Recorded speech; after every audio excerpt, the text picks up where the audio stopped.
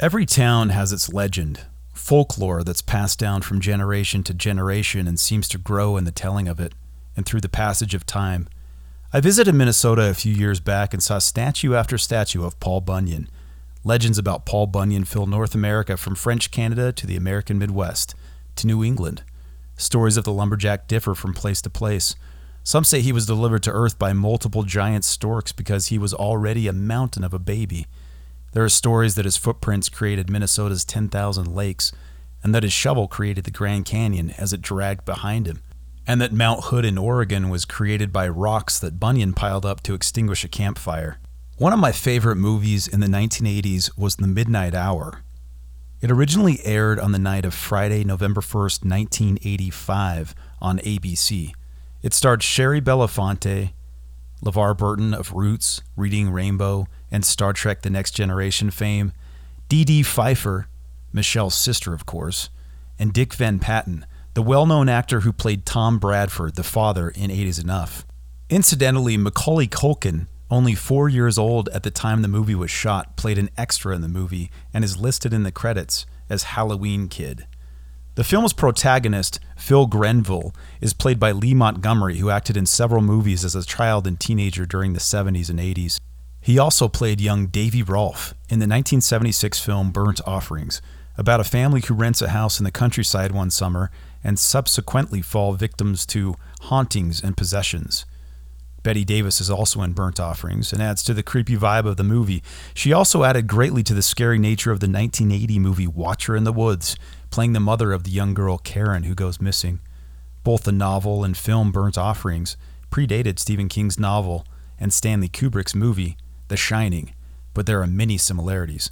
The theme of cabin fever and being cooped up too long with one's own family, which we all became far too familiar with in 2020.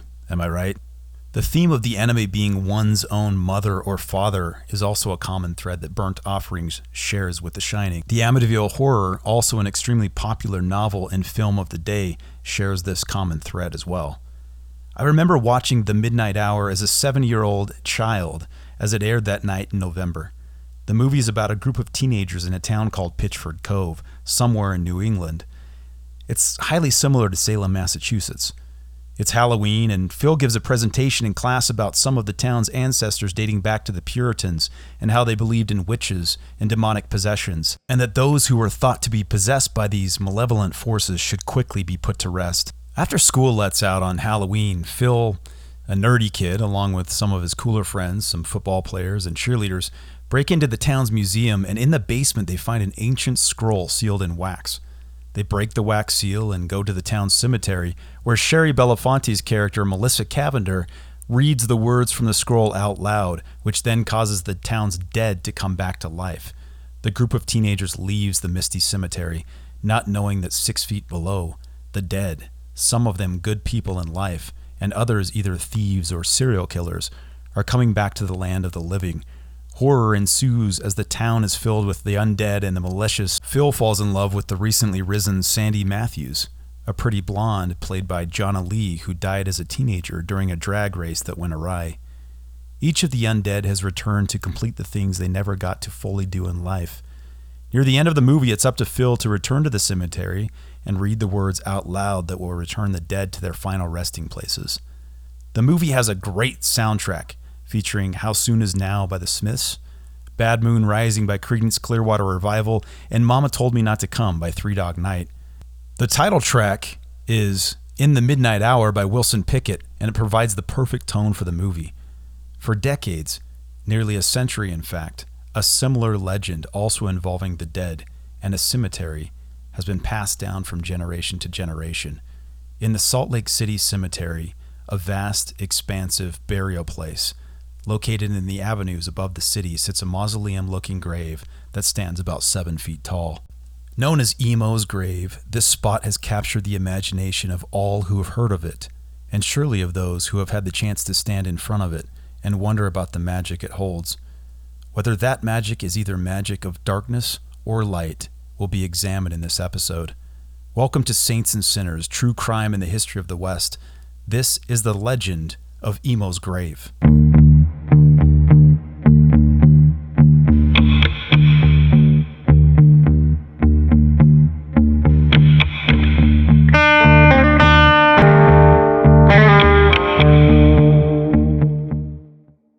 The Salt Lake Cemetery has long been a place that has captured the imagination of those who have walked its uneven roads and taken in the beauty and majesty of the place. It's located northeast of downtown Salt Lake, essentially on a large hill between 11th Avenue and 4th Avenue north to south, and between U Street and N Street east to west. It's the largest municipal cemetery in the United States, 120 acres in fact. Disneyland is 100 acres in size. Only when California Adventure is factored into the size calculation with its extra 72 acres of space does that area become larger than the Salt Lake City Cemetery. There are currently in the ballpark of 130,000 people buried at Salt Lake Cemetery, and many are notables and celebrities of the Church of Jesus Christ of Latter-day Saints, the predominant religion in the area. Of the 16 presidents of the Church of Jesus Christ of Latter-day Saints who have passed on, 12 of them are buried at the Salt Lake City Cemetery. The current prophet and president of the church, Russell M. Nelson, who will turn 97 in September of this year, will also be buried at the Salt Lake City Cemetery when he eventually passes away. His first wife, Dancel, who died in 2005, is buried there. The Nelsons already have a beautiful and ornately designed headstone in place. Walking around the cemetery is a workout. In fact, as a side hobby, I give tours of the cemetery primarily during the summer months, and the tours provide an ample cardio workout. The cemetery is on a hill, and some parts of the hill are quite steep. It requires a certain amount of balance to even navigate the streets, curbs, and grassy areas between the graves, as the ground is very uneven due to shifting over the years. The August 19, 1945 edition of the Deseret News talks of a flash flood that came through the avenues, and more particularly the cemetery. Several caskets were exposed, and several headstones were washed down to 4th Avenue. On September 9, 2020, in times of COVID, one of the largest windstorms to ever hit the avenues swept through the Salt Lake Cemetery, uprooting several extremely large trees. Headstones were flung about, many were damaged. No caskets themselves were unearthed, but some of the large holes caused by the pulled-up root systems of the trees made it nearly possible to see the tops of the cement vaults that held those caskets. I walked through the cemetery a few days later. The damage was astounding. Courtesy of KSL News in Salt Lake City, here's a portion of a news report from the week of that storm. What a mess. The winds have calmed, but this is just the beginning of a major undertaking in Salt Lake. And this is the problem with them.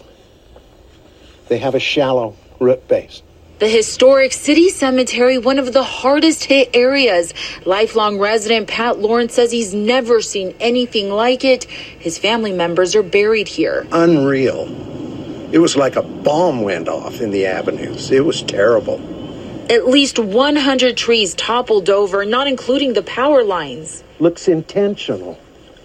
You know, like someone took their finger and just pulled which ones they wanted over. Dozens of headstones were damaged, but initial assessments don't indicate any graves were unearthed. They're 100 years old. And anyway, there's a lot survived, so we're going to be all right.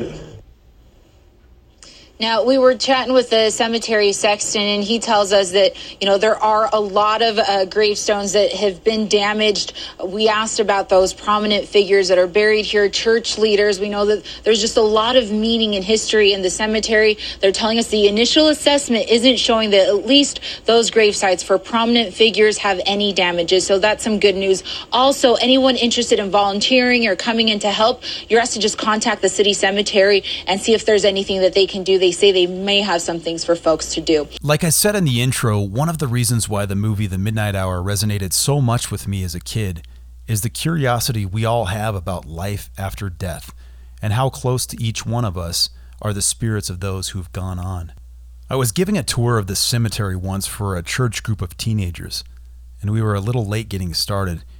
We were running out of daylight and were only about halfway through the tour when I gave them a choice. I said to them that we could either visit the rest of the graves of the prophets and historical leaders that were buried there, or I could take them to some of the graves in the cemetery that have the creepiest and most paranormal stories surrounding them. Without hesitation, they all spoke up unanimously and said they would rather visit the creepy graves. We headed straight to Emo's grave.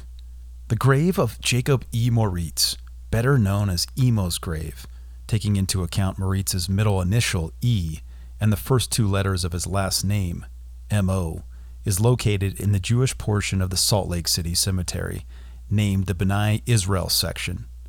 It's essentially along the south end of the cemetery.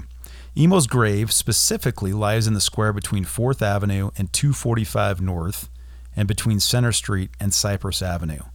Over the years, I've wondered several times why Moritz's grave has garnered so much attention, while many of the other graves in the cemetery have essentially been ignored. The supernatural stories surrounding the grave have only grown over time and haven't really ever waned.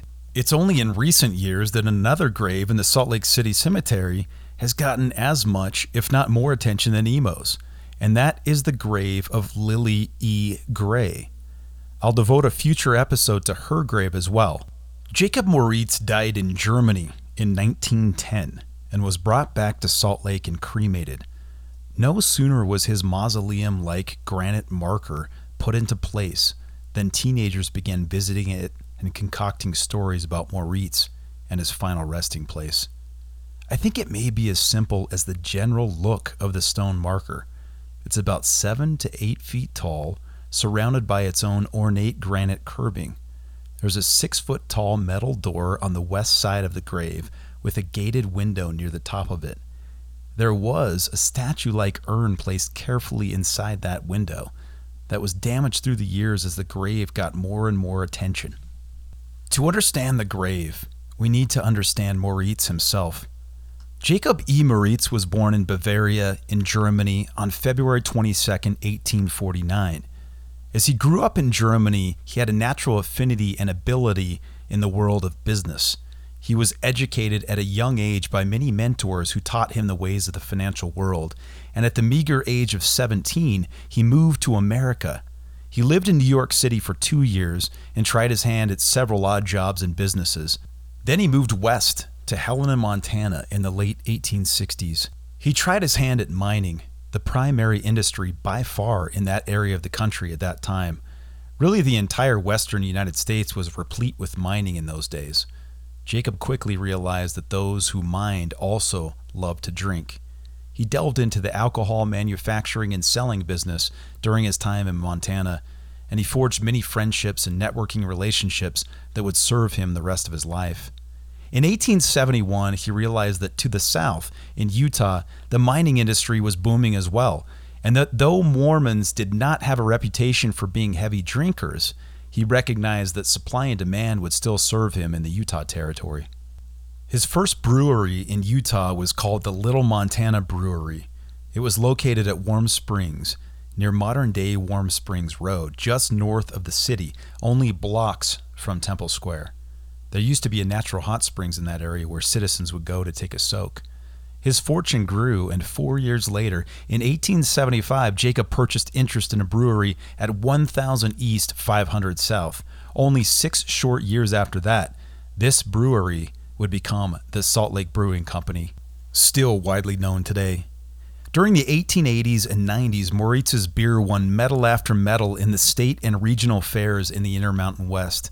It came to the point, in fact, that he was producing and selling more from his brewery than the next 5 largest Utah breweries put together. By the turn of the 20th century, Salt Lake Brewing Company was capping 6,000 bottles a day and operating 36 saloons. In 1889, Moritz married a Hawaiian woman by the name of Lahela Lusan. He became involved in politics as well. Nationally, he was a Republican, but was considered very liberal in Utah's party system.